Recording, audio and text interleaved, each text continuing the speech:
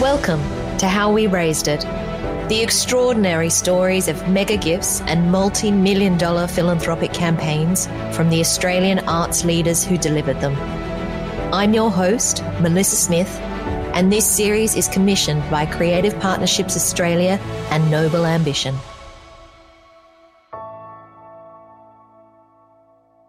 Welcome to the first episode of How We Raised It, a podcast that explores the extraordinary stories of mega gifts and multi-million-dollar philanthropy campaigns from the arts leaders who delivered them. During the past decade in Australia, we have seen more record-breaking multi-million-dollar gifts announced than ever before. These gifts have transformed the cultural sector for the benefit of dancers, actors, writers, researchers, and audiences everywhere. But while we celebrate the philanthropists behind them, the stories of how these gifts came into being often remains hidden. How We Raised It draws back the curtain to hear directly from the individuals who made these campaigns happen.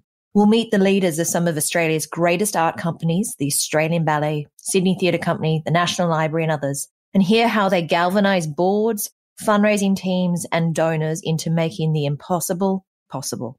I'm your host, Melissa Smith, with almost 20 years experience in philanthropy and fundraising, and Australia's only global fundraiser of the year. I've established fundraising programs at the Powerhouse Museum, Sydney Opera House, as well as in the university sector, where I've raised millions of dollars from philanthropists here in Australia and overseas. As a result, I've had first-hand experience of crazy targets being set that seemed impossible to achieve, as well as those sleepless mid-campaign nights when the challenges seem too big to overcome. And I've been there when a donor says yes to the sort of multi-million-dollar gift that has the power to change lives and communities, that makes your heart jump to the back of your throat. I now advise CEOs and board members nationally across the for-purpose sector on how to achieve their noble ambitions in philanthropy and fundraising. Through this series, which has been commissioned by Creative Partnerships Australia, I aim to celebrate the transformational impact through philanthropy. Join me as I explore the role of leadership in securing philanthropic investment at scale, demonstrate the power of philanthropy on a national scale, and champion CEOs, boards, fundraisers, and philanthropists to deliver outstanding philanthropic partnerships in their own organisations. On today's episode, we have Elizabeth Anne McGregor, OBE, former director of the Museum of Contemporary Art, Sydney. She has been director of the Museum of Contemporary Art, Sydney from 1999 until October 2021. She's chair of the federal government of the Creative Economy Task Force, a board director of UNICEF Australia, and a board director of Sydney Swans Foundation. Prior to the MCA, she spent 10 years as director of the UK's Birmingham Icon Gallery, where she oversaw the gallery's expansion. From the verge of bankruptcy, Liz Anne McGregor shares the extraordinary story of engaging artists, audiences, government and donors to secure Australia's largest philanthropic gift for contemporary art at the time, and the MCA's transformation into the world's most visited contemporary art museum. Global financial crisis, Simon Mordaunt, 3 months, and a call from Anthony Albanese. This is the story of the Museum of Contemporary Art's $24 million campaign. Thank you, Liz Anne, for your time and for joining us on this podcast of How We Raised It. Delighted to be here. Thank you. You grew up, as we know, on the Orkney Islands off the northeast coast of Scotland, and you've dedicated your career to the arts. But I'm curious, what was your earliest memory of feeling really connected to the arts?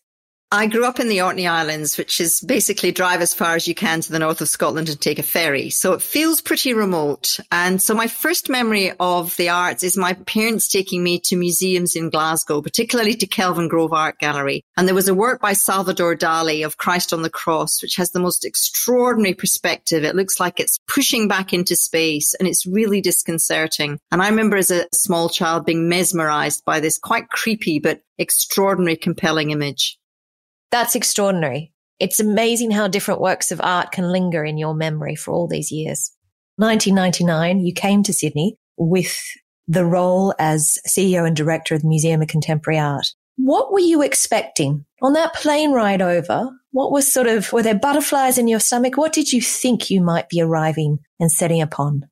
I had visited Australia a number of times before I came to work here and had actually fallen in love with many contemporary artists, Gordon Bennett and a number of artists who I actually had the great fortune to meet. I knew that the museum was facing very severe financial challenges because just prior to my arrival, the state government had given it a one-off bailout. And my then head of marketing kindly sent me a package of newspaper cuttings, starting with Great Gallery, Shame About the Art.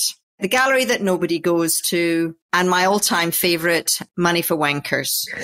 So I had a pretty good idea that the context for the museum was pretty rough, but I also knew that there was an incredible amount of support for it. It was unique in Australia in having been set up on a private sector model like an American museum, very different from our state-run galleries. And I was very interested in whether this conundrum of the negativity, which was clearly putting off funders, could actually be overturned in order to attract some core funding, which of course had started with the university. We should acknowledge the University of Sydney was the core funder at the beginning when the museum first opened. So it was never truly independent in that sense. It always had some public money.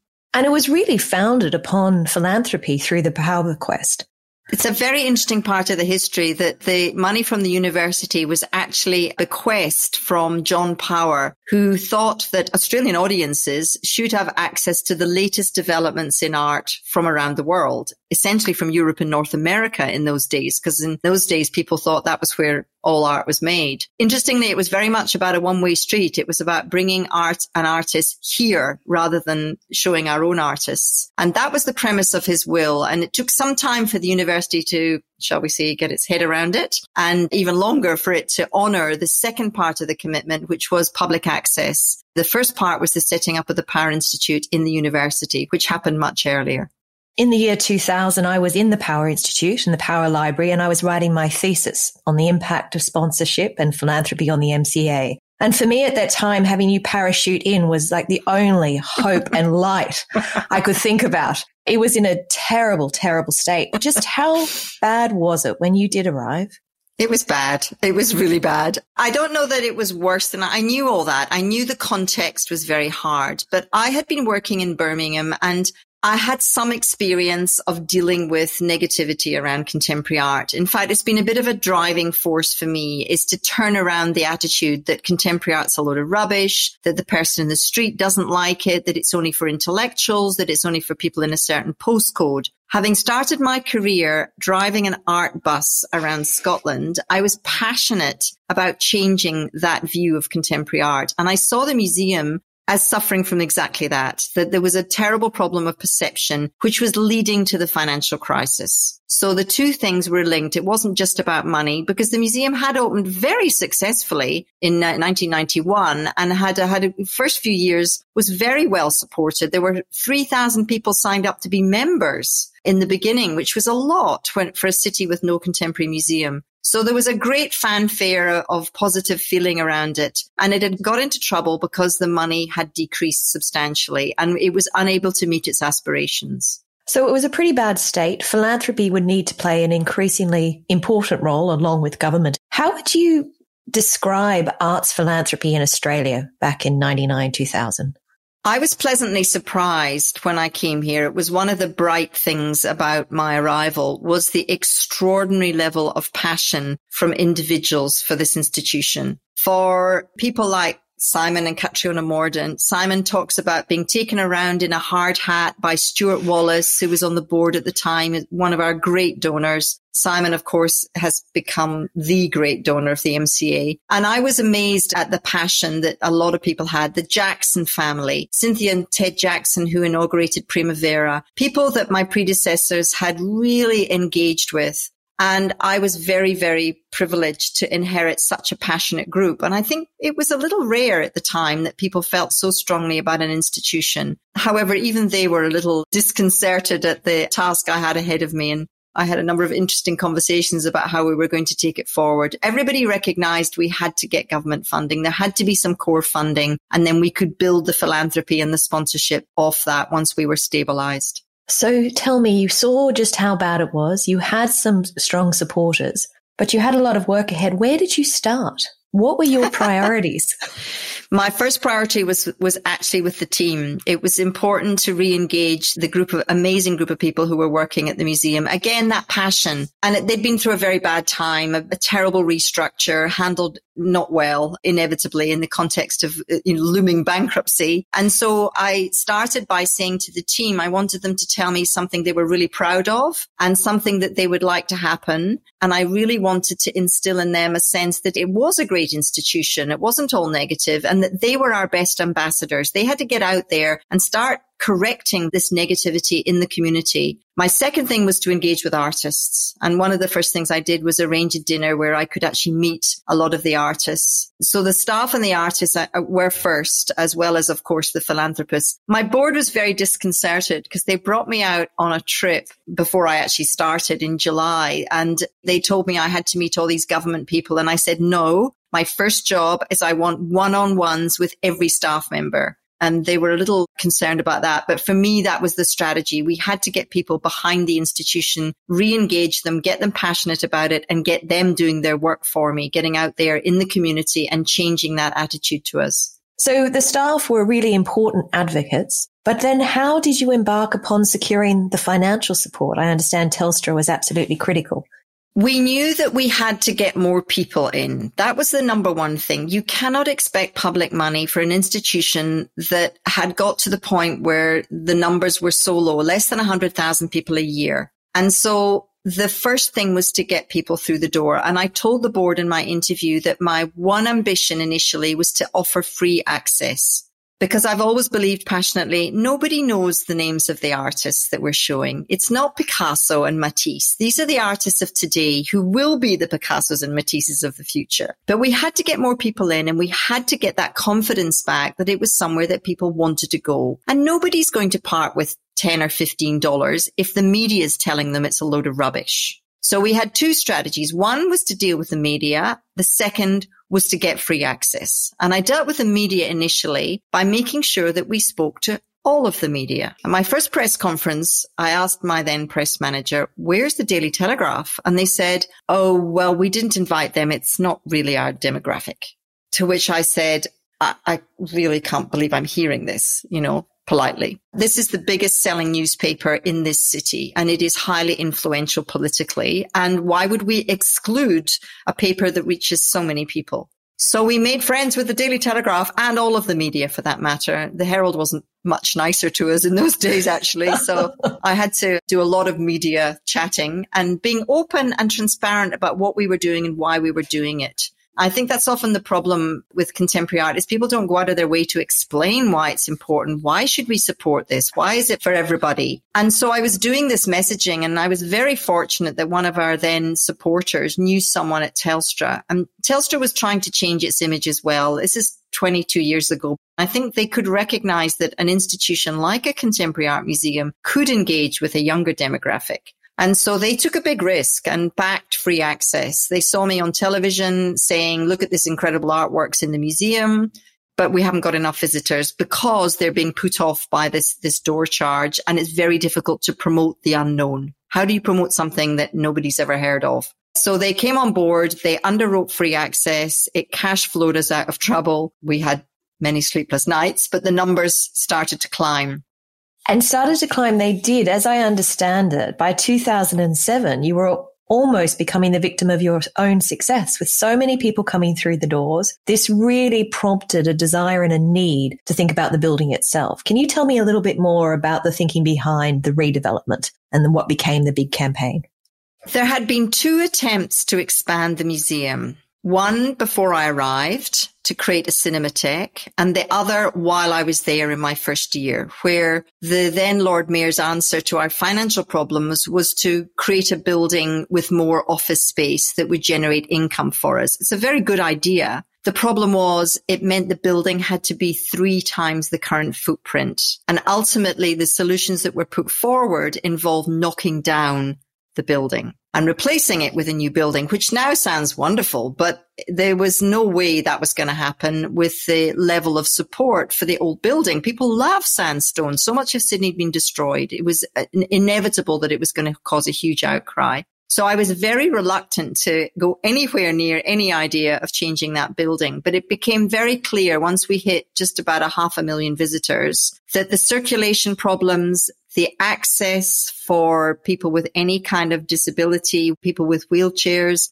families with pushchairs, for goodness sake, there were certain elements of the building you had to get in a lift to. And we were lacking an informal cafe space. We had a beautiful restaurant on the ground floor, but that didn't really serve very large numbers of our audience, which was growing and expecting to be able to have a cup of coffee, which is kind of normal in a museum. So for those reasons, not because we wanted to get bigger, but because we wanted to solve those very specific problems, we undertook an exercise appointing an architect and working quietly with an architect to see if we could solve those problems before we went public. It was a very, very careful strategy in the light of what had happened previously, where there was so much opposition. And we had to do a lot of consultation. I think we did 72 consultation meetings before we went public. Wow. I got very sick of talking about it. And here you are still talking about it all these years on. But in hindsight, it's become this extraordinary success story. But at the early stages, both your chair, David Coe, and the foundation chair, Simon Mordaunt, came on board with a $5 million each, as I understand it. How did that number come about? How did that discussion come about? Were you involved in making that ask? Absolutely. It was very critical to us that we would get the private sector behind it. And certainly this was a big passion also of Simon's. He felt very strongly that the private sector should show government that they were prepared to support this development. We had launched it. We had a price tag of about 50 million, which is exactly what it ended up being. And Simon and David very generously, both families indeed, very generously agreed to kickstart the campaign with 5 million each. And the idea then was that once that was announced, which we did, and there was a bit of chatter around that. I think this is interesting around philanthropy. There were some people who said, oh, grandstanding and so on. I felt very strongly, as did Simon and ultimately David, that they had to stand up as board members and foundation chair and demonstrate that they were giving before they could possibly ask anyone else. So you couldn't do it anonymously. We wanted to make a big bang. We wanted to make a noise about it. So we did. And we were I think we're on the front page of the Herald with that announcement. And that then allowed us to launch a continued campaign for more philanthropy, but also for me to start trying to persuade the various levels of government that they should also contribute to this. What we were arguing would not only be a great thing for the museum, because by this time we'd gone beyond just solving the physical problems. We now had developed the idea of a National Centre for Creative Learning to provide fantastic facilities for our creative learning programs, a cafe with a view to die for, better galleries. But it was never just about getting bigger. It was always about the facilities and the visitor experience, which I think is why it has been so successful. And so you had an extraordinary plan and vision of impact. You had both your chair of the museum on board and your chair of your foundation, so $10 million pledged. And then the global financial crisis hits. Yes. How did that feel? We were in the middle of the philanthropy campaign. In fact, we were in the middle of our annual fundraising dinner when the news came out of New York. Everybody in the room knew what that meant, that bank failing. And I remember the feeling in the room. There was a frisson went through our donors. Simon, to give him credit, absolutely would not give up. We continued to have our dinners and our campaigns. It was very much done on a one-on-one or 6 or 8 people around the table explaining the project to them. We continued to do that and we did pretty well. We got almost another 10 million, but it was clear that we were going to get stuck. By this time, actually, the state government had matched the 5 million. So we had 20. There we were about 28, 29.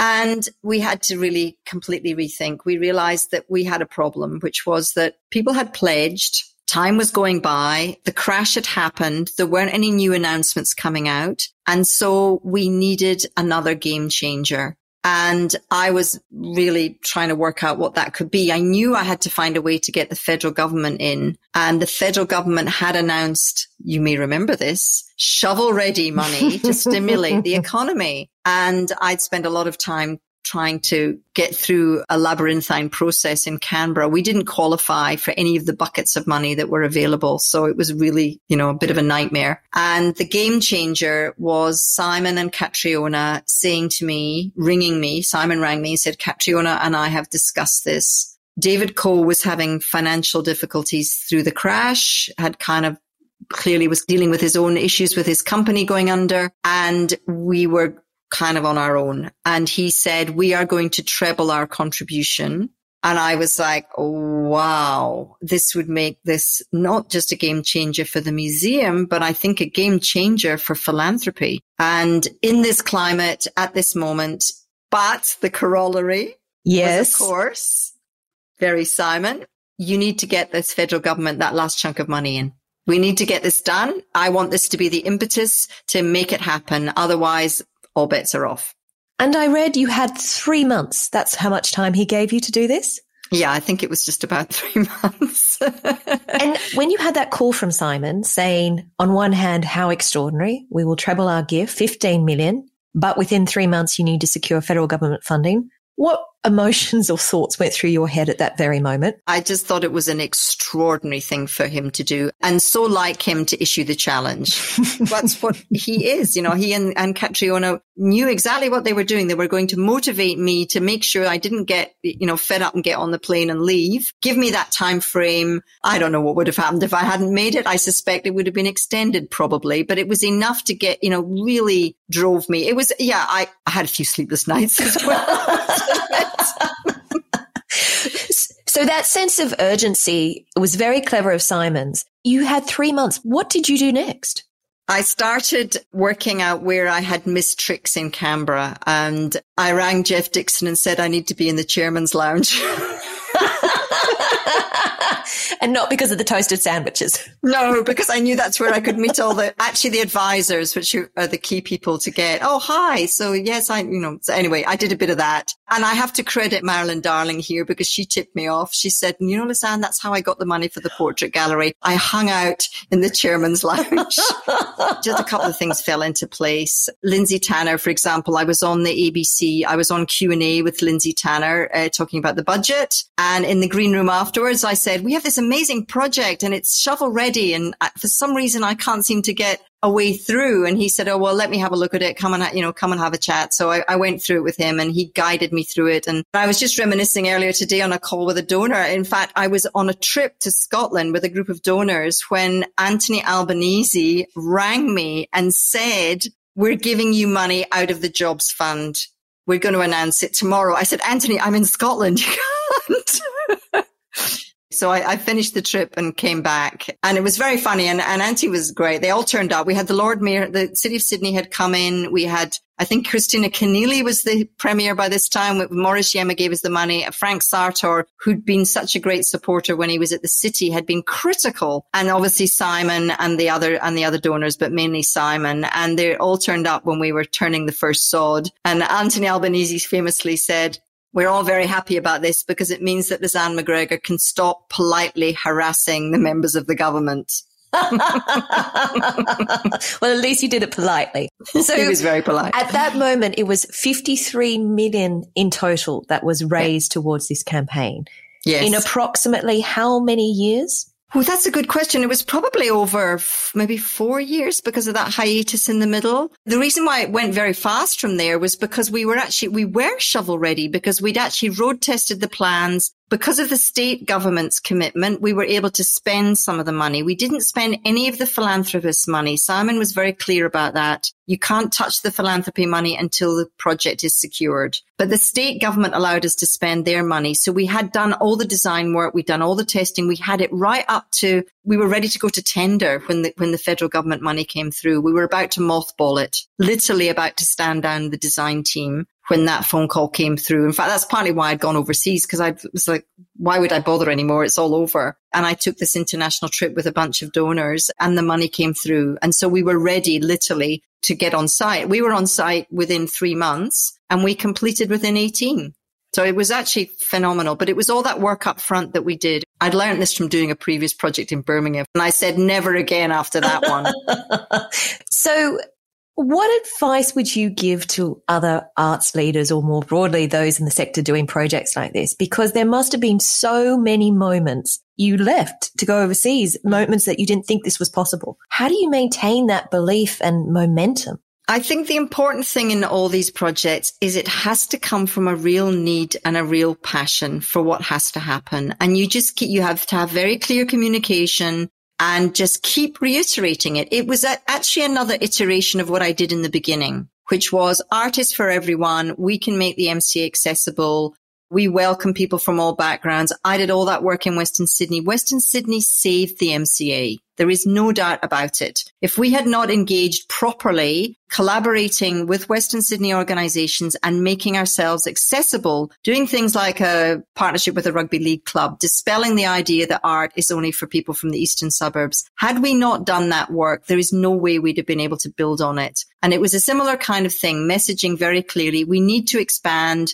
I had one donor who said to me, I don't like your scheme because it doesn't double the size of the galleries. And that's my second thing is don't try and overreach. There's nothing worse than arts leaders who leave a nightmare for their successors. And it's happened all over the world with big buildings, with the spate of buildings in the 90s and 2000s. Look at the lottery in Britain, big problems with things that were left or things that closed because business plans weren't right. And so there's a whole thing around major building expansions that were not viable. We had a proper business plan that myself and my then colleague, Ewan Upston, did very carefully, and we did it. And then we tested it with a consultant. We did not bring in a consultant to do it. We did it because we knew we had to run it. So you've got to be very robust in your proposal, very robust, because you get tested. So this donor said to me, I don't want to back this project because A, it's not a new building and I only like new architecture. I said, fine. You're not being ambitious enough. You should be doubling the gallery size. And I said, would you like to show me the business plan that allows me to run a gallery twice the size? And I didn't agree with him anyway. I think I have a saying, there's a wonderful Scottish artist called Ian Hamilton Finlay, and I often quote him. He made this beautiful work, which he carved on a block of stone, and it says, small is quite beautiful. And that's my motto for an MCA. Doesn't need to get twice the size, but it needed better facilities for the public. So can I ask that donor who didn't want to support a small but beautiful extension, did they end up supporting other things in the MCA? They did, indeed. But they just didn't give to the capital campaign, which is fair enough. And that's the other thing. It's not for everyone. That's exactly right. Some people wanted to support the programs, and that's everybody knows this with philanthropy. You have to find out what makes people passionate and follow that. So I wanted to understand more. The role Simon and Catriona played in that $15 million gift was so extraordinary. And it had such a direct impact for the MCA and locking in the rest of the campaign. But it was also monumental for arts philanthropy in Australia. At the time, it was one of the largest. I interviewed Patrick McIntyre at STC just recently, and he said that 15 million was very much the benchmark for what they set, for what became their cornerstone gift from the Packer and Crown Resorts Foundation. Tell me, what was the effect of that $15 million gift for the MCA and for the arts sector more broadly?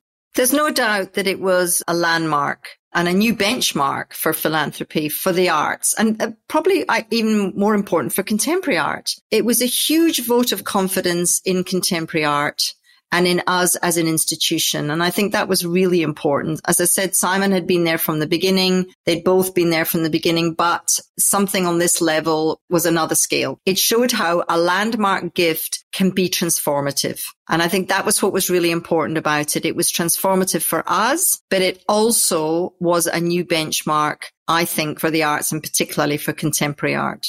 Eventually, Simon became chair of the MCA and has been until just recently. My question relates to how do you navigate both one of your major donors and your chair? How do you navigate those relationships around governments and also donor stewardship? What would be your advice to other art leaders who need to navigate this? I don't think major donations should automatically buy you a seat on the board, number one. I think that board members have to fulfill all kinds of duties. Yes, they have to give money, but I think there has to be that passion and concern. And of course, you can argue they wouldn't give the money if they weren't passionate, but that's not always the case. So Simon, obviously, having done what he'd done and being so passionate about wanting to see it through, it made total sense for him to take over the board. So there was a logic to that. And I think that's the important thing, is you mustn't allow philanthropy to drive the vision or the workings of an organization. It's got to be something that serves the organization. And I think that's why someone like Simon and many other donors that we all know very well, they understand that. They understand where the lines should be drawn.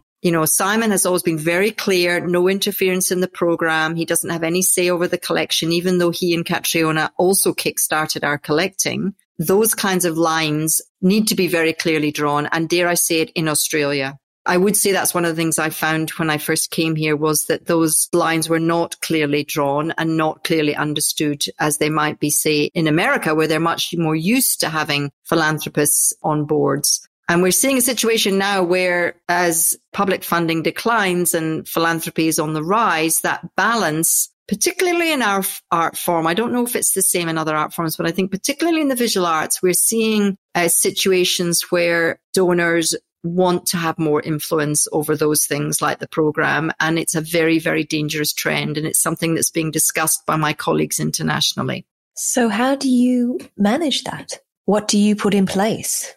Obviously, you have to have your ethical guidelines, but there are other ways in which donors or board members can exert influence. I want to make it very clear here, I am not talking from my experience. I'm talking from experience as the president of the CIMAM, the Council of International Art Museum Directors. I have seen directors being given subtle pressure to do things that they would not do otherwise unless there was a financial gift involved or a philanthropy involved. And it's a very difficult thing to navigate, and it's very difficult to be hard line on it in these days where funding is getting tighter and the competition is getting tighter. And I think what's important is having those clear guidelines. We have a policy that no board members are not involved in acquisitions. Now, that's not the same in the state galleries. They actually technically have to ask their board for permission to buy artworks. We do not. And that's really important for us as an independent organization. And I think those kinds of guidelines, it can't be an understanding anymore. It has to be clarified in policy.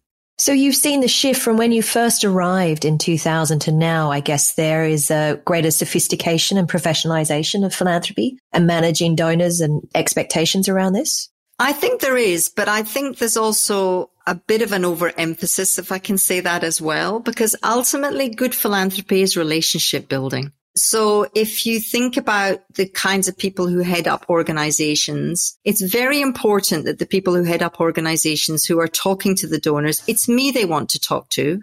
Heads of philanthropy are fantastic and they do great jobs, but it's the director, it's the artistic face of the organization. It's the person that's going to put the things on the stage or the artwork in the galleries or make the programs available for children or decide which groups are going to be priorities. These are the people that they really want to talk to. And I believe passionately, these are the people that should be at the heads of the organizations. And we're seeing a trend again overseas where artistic directors are not curators. Directors are not necessarily from these backgrounds. They're coming from more financial backgrounds. And in my view, that is a really big problem. So how much time would you spend on philanthropy in your role as CEO of the MCA? 60 to 70%, I would say. An extraordinary amount. And I think that's very much some of the motivation for doing this podcast series is to actually share the stories of what leadership looks like in this space and the role that leaders play in building relationships, often making the ask from time to time and leading a culture of philanthropy. Can I ask you, where did you develop these skills from though? It's about relationships, yes, but how did you get good at this?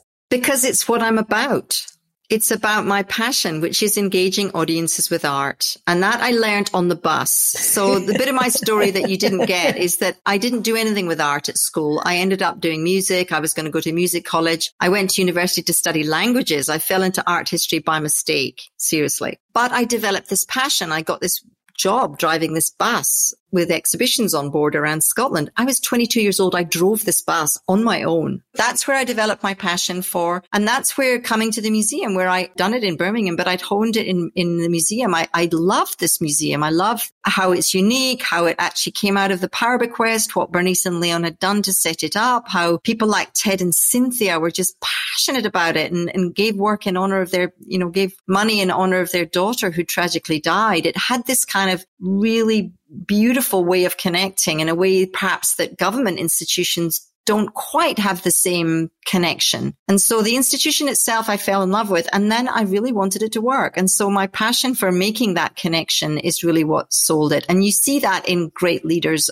everywhere in the arts. It's their passion for what they do, whether it's getting the orchestras to perform or what you put on the stage or who you buy or which artist you show. That's what matters in terms of your philanthropy. We've developed a very strong new stream of philanthropy, which is around social impact, which is what I've been talking about. Art doesn't just have an impact because you see a great artwork and it makes you laugh or it makes you cry, but it can actually impact young people's lives quite profoundly. And all the work we do in our National Learning Centre, this attracts a different kind of donor, a donor who might not necessarily want their name up in lights or not necessarily even want to come to a curator's talk, but do they want to see what happens when Maryland's East primary kids walk into the museum and their faces light up when they see an artwork or they see a name of an artist of someone from their community. And that gives them a sense of belonging. And I think that is the way that really you can build great philanthropy, is building that connection because of the passion of and the mission of the institution. Oh, you can see, Lizanne, why you're so good at this. As you walk through the museum, and pre-COVID, it was a hive of activity, one of the most visited museum of contemporary art around the world. How does that actually make you feel from all those years, 22 years before when you began at the role, to seeing this, all these children, all these visitors, all this art? How does that make you feel now? If anybody had told me when I arrived in 1999 that we would become the most visited museum of contemporary art in the world, I would have laughed. It's a huge thrill to walk through the museum now and not just see the numbers. And I hope post-COVID, actually, we get away from the numbers game, because I'm much more interested in who it is, the diversity, the range of people and their responses. That is what makes me tick, is seeing people respond to art. Post-COVID, art is going to make a huge contribution to the recovery. I really believe that. We found that during the bushfires, that people came to the museum to get away from the horrors of what they were experiencing, to give them hope, to give them inspiration. And that, I think, is what is the thing that I'm most proud of whenever I walk past that museum. And as you look back now on your tenure there, would there be anything that you would do differently in terms of philanthropy? It's a good question. I think one of the things that happened, and this is a very Australian thing, is because I had to lead the recovery at the beginning. Then I had to lead the campaign, and I was very anxious that it shouldn't all be focused on me. I think this is a problem sometimes, that the charismatic leader has to kind of always be out there. And I've gone through periods where I've actually realized that I need to step back and put other people out there. And so getting that balance right, I think I could have probably have done that better. I did that building, but I did it with Ewan Upston and the rest of the team. It was an extraordinary team achievement, and philanthropy, marketing, everybody played a role in that, because once we had them, we had to roll out the programs to look after them, and then the opening and all those other things. So there was an incredible number of people behind me. So that's a piece of advice I would give, is make sure that it's not always about the leader. That's a wonderful piece of advice. Well, look, thank you so much for all that you have done and all you've inspired. The impact of your tenureship at the MCA and what you've helped achieve in terms of philanthropy with the Mordaunt family has been extraordinary, and has inspired so many more big gifts and big visions and bold asks. So thank you so much for being an inspiration, Lizanne. Not at all. Thank you.